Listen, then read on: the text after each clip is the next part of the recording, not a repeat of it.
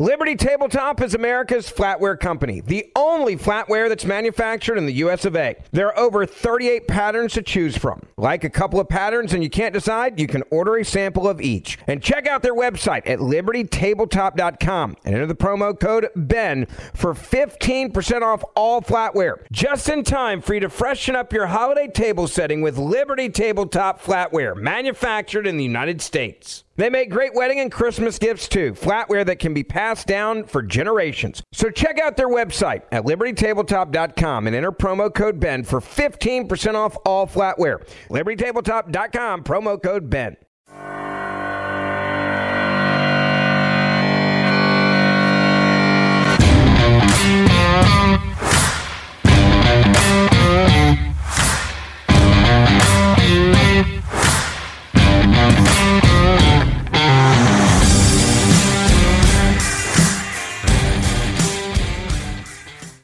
Local government bond elections. They can be contentious. They can be controversial. Got a question. When they are occurring, do you think that the local government officials, be it your city, be it your county, be it your school district, do you think those officials really want a good, honest, substantive conversation, debate about the passage of such things? Or do they just want to put together a nice little glossy campaign that voters come in and say, oh, yes, we'll just, we'll rubber stamp that because we know these are good people and they would never lie to us. They would never misrepresent anything. What do you think? I've always been a little bit cynical, thinking that it's probably more the window dressing approach that at least is sought. And that attitude took a pretty good spike over the weekend. Sit tight and I'll tell you why.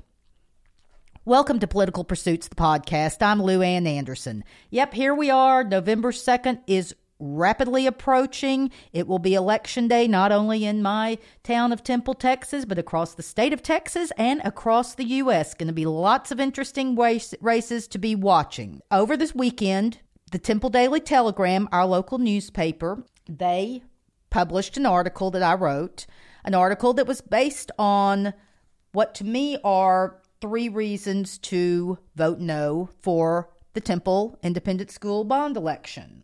I think it's time to withhold money from TISD until it pays off its existing debt and stops indoctrinating students. My 3 reasons are, number 1, TISD is already mired in debt.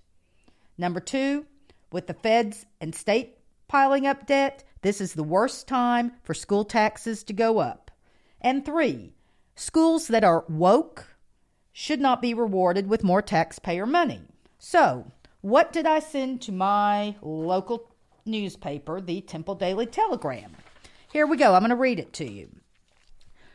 There has never been a worse time to increase our school tax burden. Why? Per the Texas Bond Review Board, TISD is already mired with current bond debt of $264.7 million. That's $174.6 million principal, $90.1 million interest. The advertised bond packages totaling $184.9 million reflect principal only, with projected interest, probably $74 million or so. An honest reporting of new debt sought approaches $260 million, functionally doubling taxpayers' existing financial liability. A voter's combined local debt, TISD, City of Temple, Bell County, and Temple College, exceeds $1 billion. U.S. plus state of Texas tax liability is similarly growing. TISD proudly promotes use of the ADL-sponsored No Place for Hate program. A curriculum review reveals strong commonality with critical race theory ideology. Should woke schools be rewarded with more taxpayer dollars? Though credible projects likely exist within the larger bond package, an ask of this size, especially now, seems imprudent. Our country is moving into a period of significant economic malaise. The misery index is here. Bond package items cite fixing, replacing, and or upgrading various TISD facilities. The rest of the world is facing serious supply chain issues with highly inflated prices, issues that will negatively impact the construction industry. TISD officials may believe they're immune from such constraints, but reality suggest otherwise. The same issues logically apply to the 6,900 plus homes purported to be built. Market conditions rapidly declined throughout 2021. The economy in which the two bond packages were developed is neither today's economy nor that of the foreseeable future. Responsible stewards of taxpayer funds better serve their constituents by recognizing the need for a course change. A future reworked, smaller package featuring real necessities seems a more marketable ask. Vote no. That was my letter. I was excited to start getting texts Saturday morning saying your letter is in the paper. I went to read it, and I'm reading through it, and I'm looking there, and it's all seeming to be there, and so I'm really really glad that it's having a chance to get some exposure. And then all of a sudden something hit me. Something was wrong. Something wasn't there. And as I went back and read it more closely, it suddenly occurred to me that my 3 reasons were no longer 3. They were now 2. There were 3 sentences, 32 words that had been removed. As someone who does a lot of writing and who understands when the paper says there's a 250-word limit on letter to the editor submissions, I guarantee you that piece was worked down and I used every one of those 250 words and not one more. The length wasn't the problem. It would appear it was the content. Because let me read to you what these 3 sentences, 32 words that were removed. TISD proudly promotes use of the ADL-sponsored No Place for Hate program. A curriculum review reveals strong commonality with critical race theory ideology. Should woke schools be rewarded with more taxpayer dollars? Those 3 sentences were removed by the Temple Daily Telegram. I use the term proudly because TISD, they have these banners hanging from the No Place for Hate designated campuses around town. I use the word proudly because they write news releases and post them on the TISD website touting that they have 6 campuses who have this ADL designated status. I use the term proudly because the Temple Daily Telegram seemed very happy to provide prominent news coverage of these schools receiving these designations. There was a little ceremony evidently at a school board meeting, and the schools were presented with their banners, and so that suggests pride. So if you're proud of something, why then now can we not talk about it? I made the point on a flyer that I've been using with regard to my 3 issues of this campaign, that the schools that are woke should not be rewarded for more taxpayer money. Points that I used to make that out.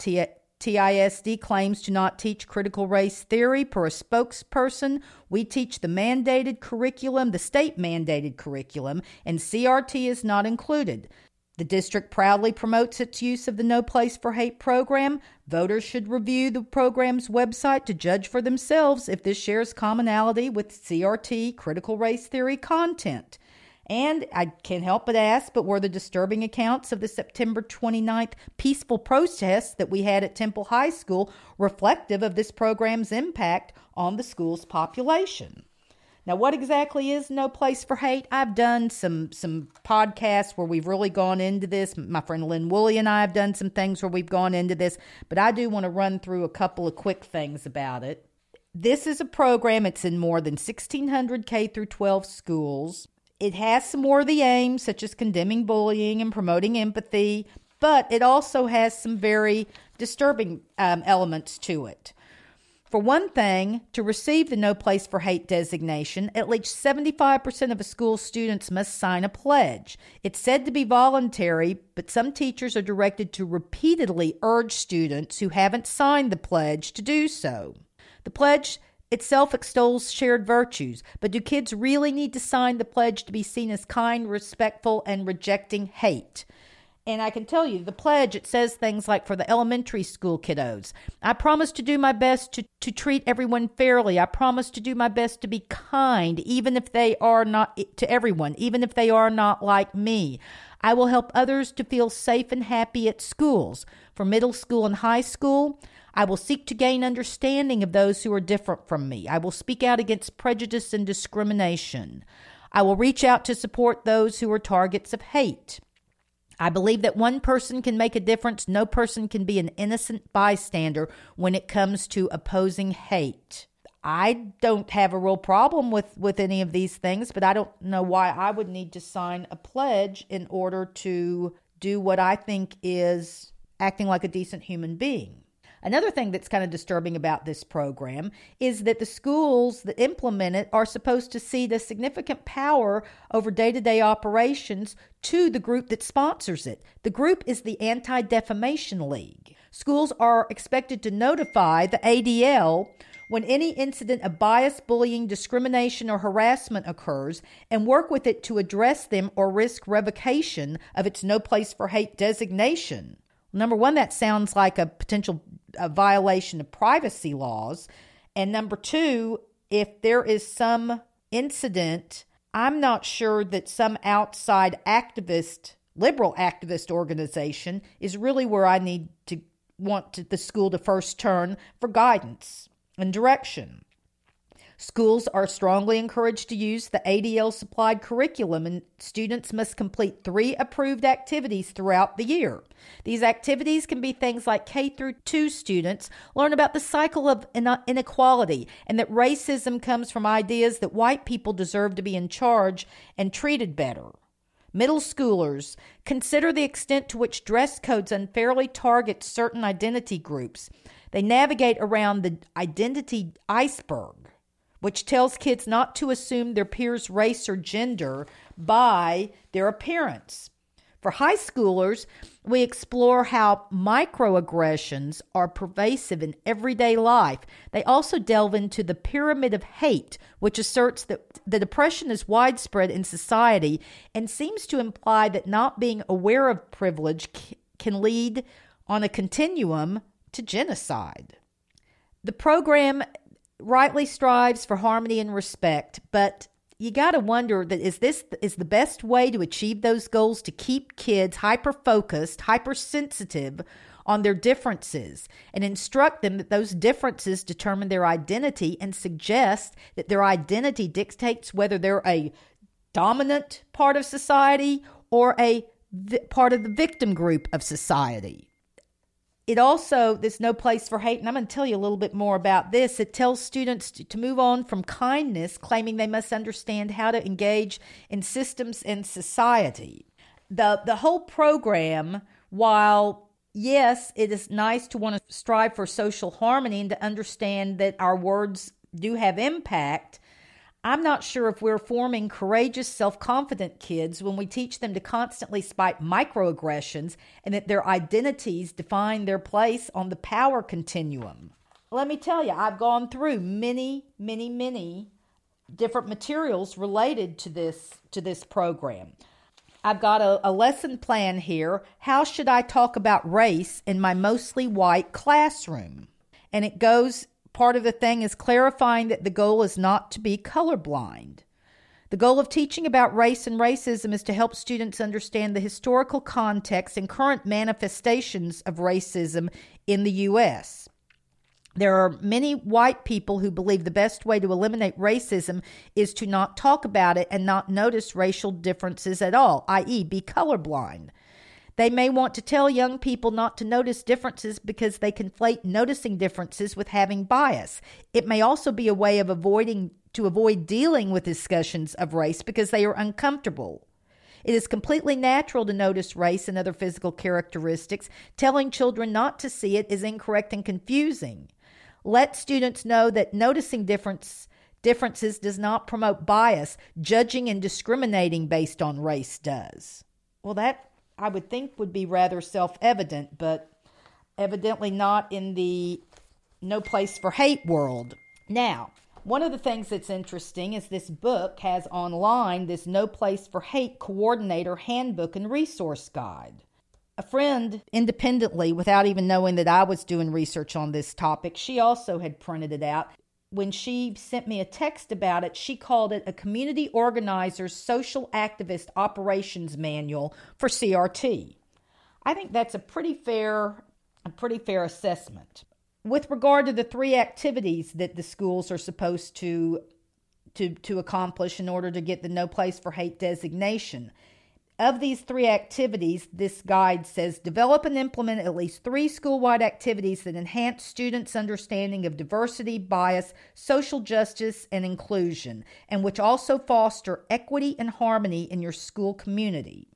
One of the things that I find is so interesting, some of the language that's used throughout this guide, is it always talks about developing alliances, find ways to be an ally. Even on one of the sheets that is the activity planning recommendations. Activity planning recommendations, this is the chapter or the section of the handbook on that. It has a graphic here of a flip chart, and at the top it's written, what is a good ally? And it goes through and it lists all these characteristics of a good ally: dependable, supportive, stands up, protective, on your side, brave, loyal, understanding, etc., etc. Well, I start thinking then if we are making such an emphasis on alliances, what happens if they perceive someone to not be an ally? What might a non-ally be? If I decline to sign that pledge because I really don't need to sign a piece of paper in order to know that I'm going to work to be kind, I'm going to work to not hurt people's feelings, I'm going to work to be fair to people, I'm certainly not going to go and discriminate against people based on their race. I'm going to do all that because I'm not a piece of blank, fill in your desired term, person. I don't need a piece of paper in order to try and live a decent, upstanding life. So, if I take that stand, am I no longer an ally? And if I'm not an ally, what am I? Because when I think about if you're not an ally, and the opposite of that, what do I think about? I think about things like terms like enemy, opponent, adversary, rival. I don't know. It makes me a little nervous to wonder what type of mindset you're trying to foment, that it's so you're either with us or against us. Whatever happened to a more libertarian kind of bent of people should be allowed to kind of do their own thing so long as they're not hurting others? Something else that I find interesting is that the ADL, the pledge, the No Place for Hate pledge, it does talk a lot about kindness. And one of the sections of this guide, this organizer's guide, the coordinator's handbook, it talks about how each year ADL receives activities from participating No Place for Hate schools that focus on kindness. Although learning how to demonstrate kindness is an important part of a child's social and emotional development, ADL highly encourages schools in designing their activities to move beyond kindness to social justice. And then it goes through several pages of explaining what kindness is, and it concludes a while later, we should teach, model, and promote kindness as much and as often as we can, but we also need to teach and empower young people to engage in social action. That is the only way we can ultimately change societal inequities and bring about a truly just system. So we have this pledge that starts in the beginning, which seems kind of benign. It talks about kindness, treating people fairly, helping people feel safe and happy at school. It seems kind of benign, but then all of a sudden, kindness really isn't good enough. You also need to teach and empower young people to engage in social action. That is the only way we can ultimately change societal inequities and bring about a truly just system. Sounds a little bait and switch to me. But I'm the cynic. The next section, moving from safe classrooms to brave classrooms. Remember, the pledge also talks about that I will help others to feel safe and happy at school. In fostering inclusive, equitable, and safe schools, we encourage educators to develop group guidelines for respect and safety in the classroom. Sounds good enough. However, there is a need to go further and frame guidelines around the concept of bravery instead of safety. Seems like we're moving into bait and switch territory again. From the guidebook, there are a few reasons for this. While these group agreements work for some, they don't always help everyone feel safe, respected, or included. For example, some people of color and or those who are members of marginalized groups may want to share real and sometimes harsh testimony about their experiences, something they might need to do in order to feel included and be able to participate. They may want to caucus with others in their same identity group in order to feel safe, or they may feel that being able to challenge others' bias is what is necessary to build empathy. Liberty Tabletop is America's flatware company, the only flatware that's manufactured in the US of A. There are over 38 patterns to choose from. Like a couple of patterns and you can't decide, you can order a sample of each. And check out their website at libertytabletop.com and enter the promo code BEN for 15% off all flatware. Just in time for you to freshen up your holiday table setting with Liberty Tabletop flatware, manufactured in the United States. They make great wedding and Christmas gifts too, flatware that can be passed down for generations. So check out their website at libertytabletop.com and enter promo code BEN for 15% off all flatware. libertytabletop.com, promo code BEN. Introducing Carvana Value Tracker, where you can track your car's value over time and learn what's driving it. It might make you excited. Whoa, didn't know my car was valued this high. It might make you nervous. Uh-oh, market's flooded. My car's value just dipped 2.3%. It might make you optimistic. Our low mileage is paying off. Our value's up. And it might make you realistic. Car prices haven't gone up in a couple weeks. Maybe it's time to sell. But it will definitely make you an expert on your car's value. Carvana Value Tracker. Visit Carvana.com to start tracking your car's value today. People may have different ideas about what it means to feel safe, assume goodwill, participate fully. These different perspectives may be attributed to whether one is part of a marginalized or majority group in schools or society. Brave is defined as to have or show physical, emotional, or moral strength in the face of difficulty, danger, or fear. When you're brave, you do something that is hard for you. In a classroom or group, bravery goes both ways, giving and receiving. A brave space is one in which we accept that we will feel uncomfortable and may even defensive when exploring issues of bias, injustice, and oppression. A brave space is one in which we take risks, doing so with care and compassion. This is from the No Place for Hate Coordinator Handbook and Resource Guide 2021-2022.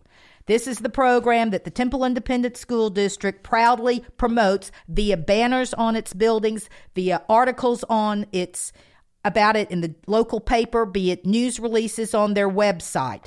They also maintain, per their spokesperson, that they do not teach critical race theory. I'm reading you what their materials say. You be the judge. One other thing I want to wrap up with on this talk about No Place for Hate is there is a section that says, let's get it right, using correct pronouns and names. We use people's pronouns and names frequently and in regular everyday communication, both verbally and in writing. We do it almost without thinking because names and pronouns are the two ways people call and refer to others. They are personal and important. They are key facets of our identity. Therefore, calling someone by the wrong name or misgendering them by using incorrect pronouns can feel disrespectful, harmful, and even unsafe. From an early age, many were taught that pronouns should follow specific rules along the gender binary.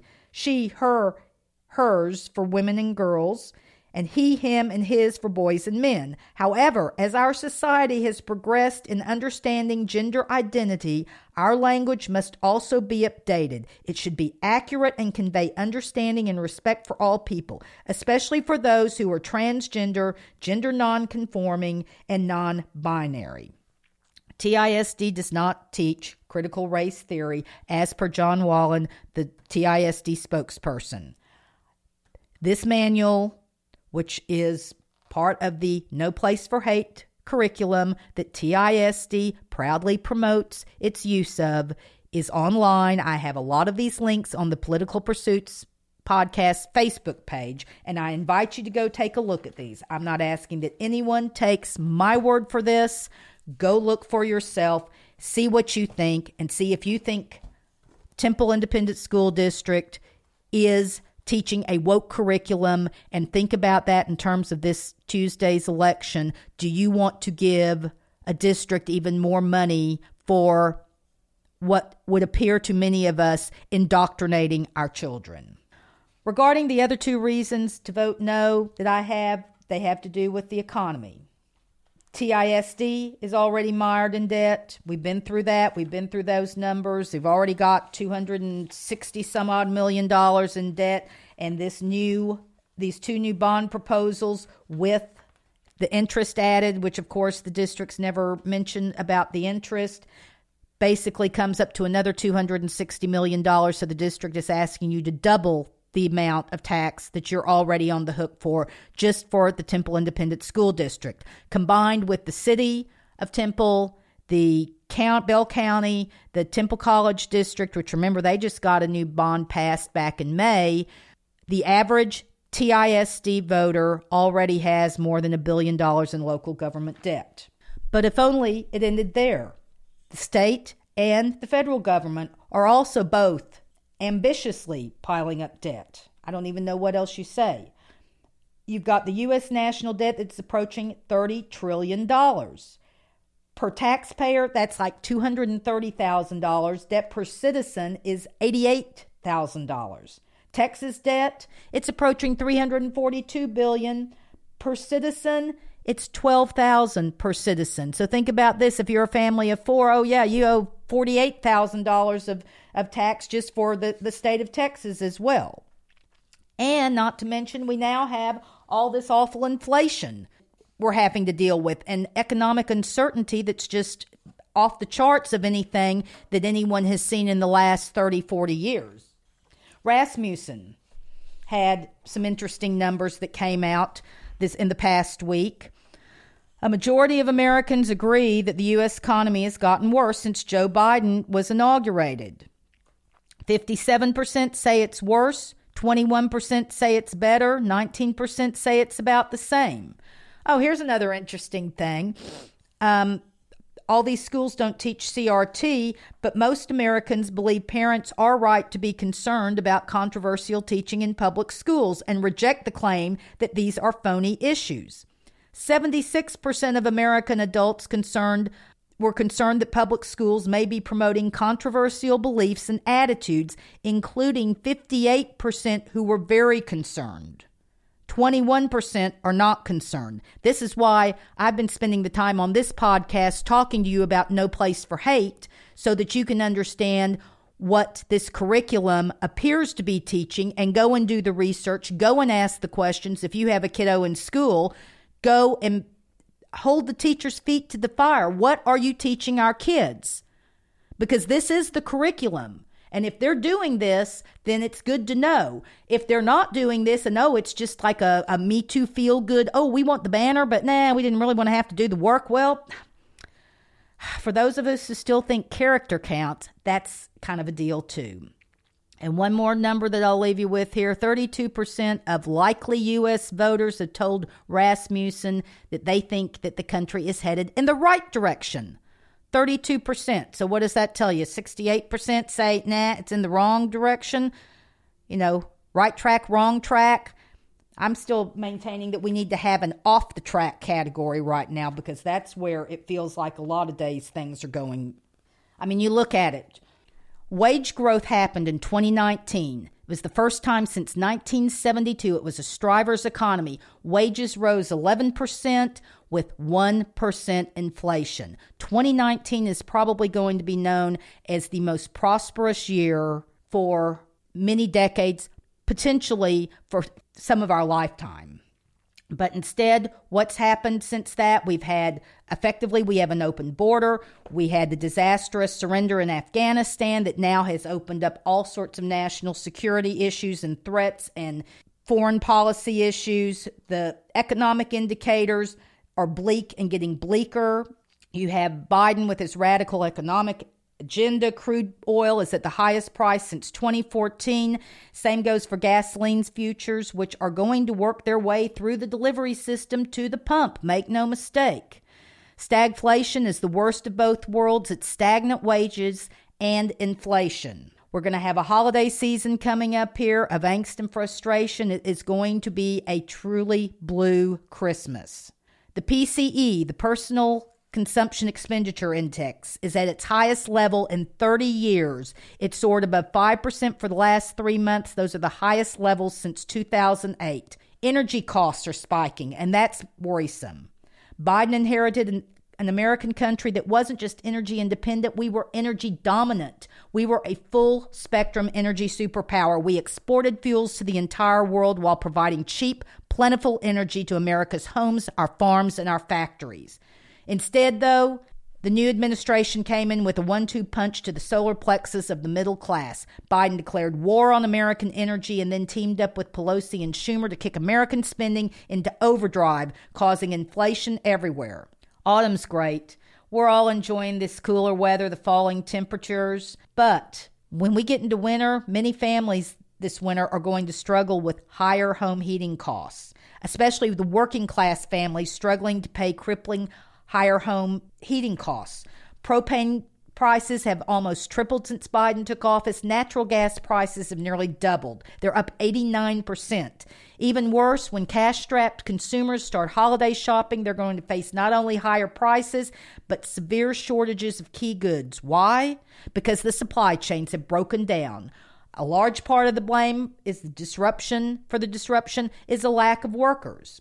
Even the liberal Washington Post admits that there aren't enough truckers or warehouse workers. That's why we have all those ships lined up in LA and Long Beach harbors with all those containers that they can't get the goods off. If they did have anybody to actually unload the ships, do they have anybody there with a truck that's of the right age for the California emission standards and is a union and all of the bells and whistles that the state of California makes truckers jump through? Are there going to be enough of those people to even drive this to other places? And if they get to a destination, does that locale, are they going to have enough workers in their warehouse to be able to help unload the trucks and then restock and reship the merchandise out to retail areas or to be used in warehouses that are fulfillment centers for online retailers? There is no shortage of problems of places where this economy is stumbling. Paying people all summer to not work wasn't the best idea. And unfortunately, we are reaping the bitter harvest of Biden's radical economic agenda. Americans will face shortages and perhaps profound ones. And when the goods they want and need for Christmas are in stock, the prices are going to be shocking. Now, with all of this and what you're seeing at the grocery store, what you're seeing at the gas pump, is this the time that you also want to turn around and give the Temple Independent School District, it's just another $100 or so for every 100,000 of valuation that you have? Everybody's coming at it from that nickel and dime. Everybody, your food. This year, it's just come out here in the last week or so that the Thanksgiving 2021 could be the most expensive meal in the history of the holiday. We've got here about a gentleman, Matthew McClure, paid 20% more this month than he did last year for the 25 pasture-raised turkey he plans to roast at his restaurant in Bentonville, Arkansas.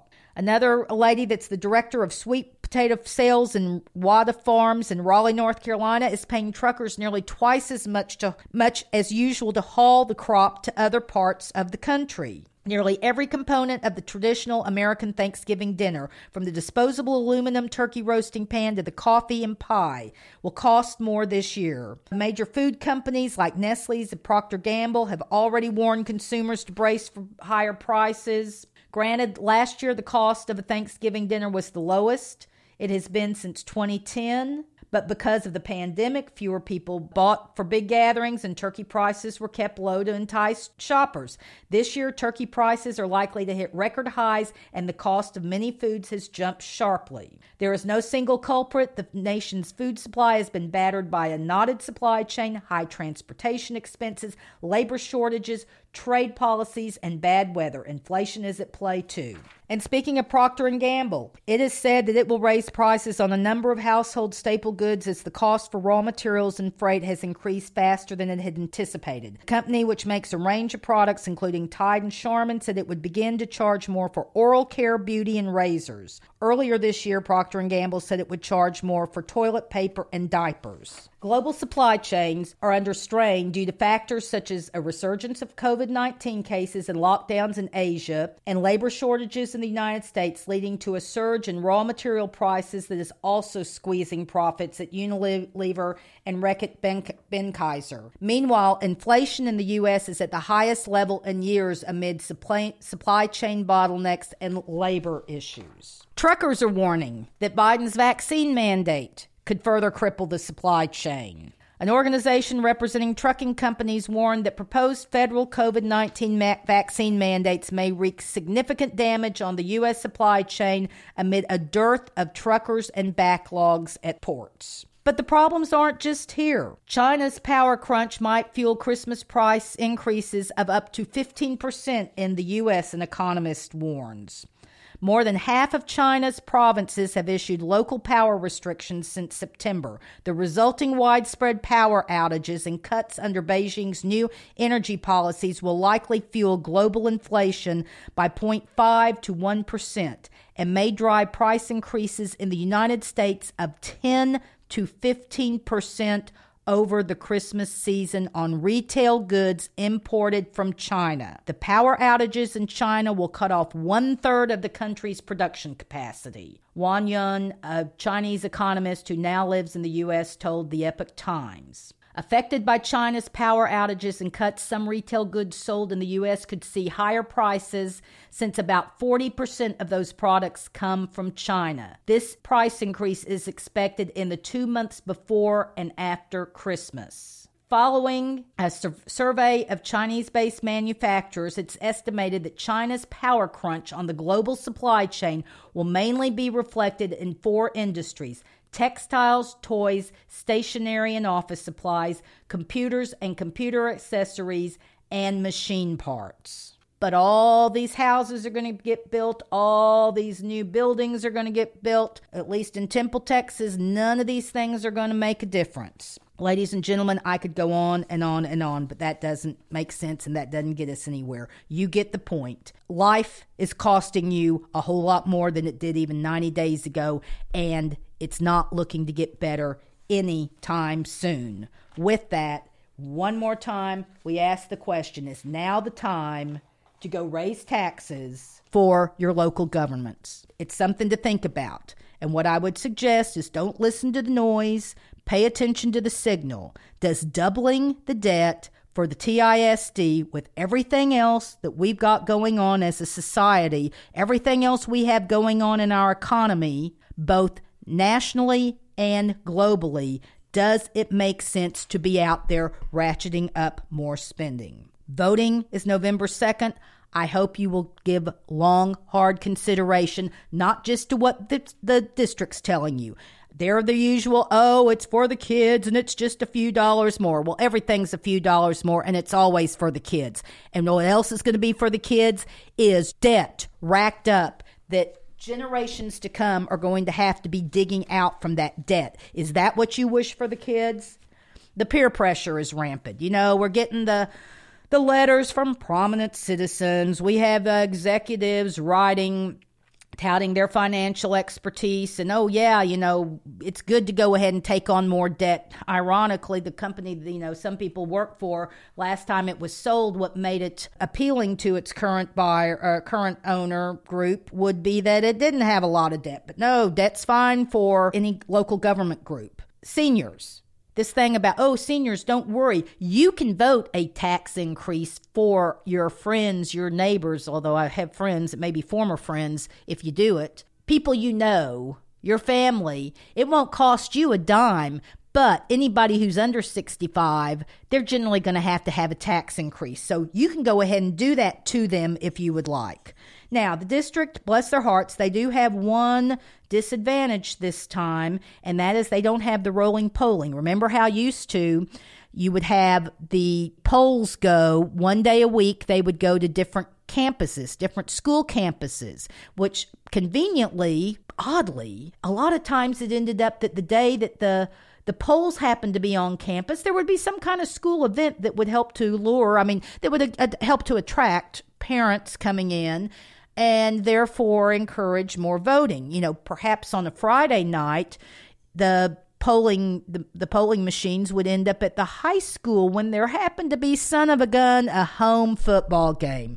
Funny how those things happen. Thankfully, the legislature recently outlawed that practice, which is called rolling polling, and so it's not there to be used as an advantage for school districts, for community colleges, or anybody else now. But I did laugh at a meeting I went to. The district was handing out a map of November 2nd polling locations, and with it they also had a notation of the closest campuses to each of the polling locations. So they are still trying to be good community players and help everybody out to make sure they can get to the polls. With that, all I can say is think about this, vote your best interests, not just listening to what the district is telling you, but think about it from the standpoint, the larger picture of what's happening in your life, what's happening with this economy, and what not are you doing for your child 5 years from now and that they may get to bright, shiny school, but what are you doing for that kid 25 years from now with the kind of debt that they may be saddled if we keep on this spending. I've said to so many people, the pandemic, the virus may be over, but we have a spending fever and it is raging now. That's all I have. I appreciate your time. I appreciate your interest. Go check out the No Place for Hate program. Decide for yourself. Links to all of that are on the Political Pursuits Facebook page. Meanwhile, I'm Lou Ann Anderson. This is Political Pursuits, the podcast. Talk soon.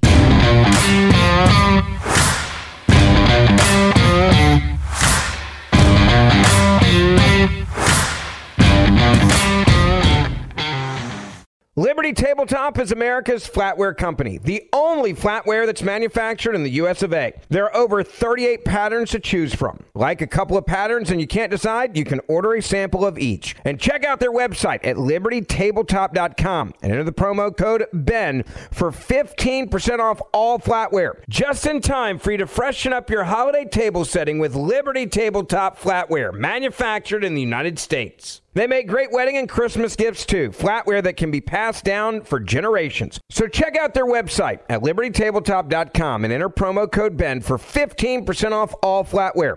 libertytabletop.com, promo code BEN.